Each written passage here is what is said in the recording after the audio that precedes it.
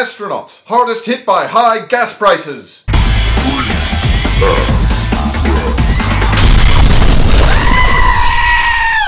Dateline, Cape Canaveral, Florida. With fuel prices in the U.S. now averaging $4 a gallon, no one has been harder hit than NASA astronauts.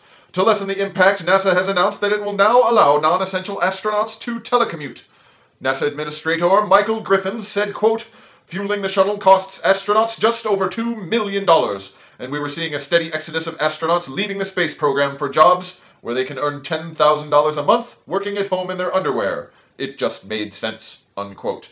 NASA is now attempting to engineer a more fuel-efficient vehicle, and toy companies Nerf and Estes are vying for a multi-billion-dollar contract to create a 50-foot-tall version of the foot pump rocket.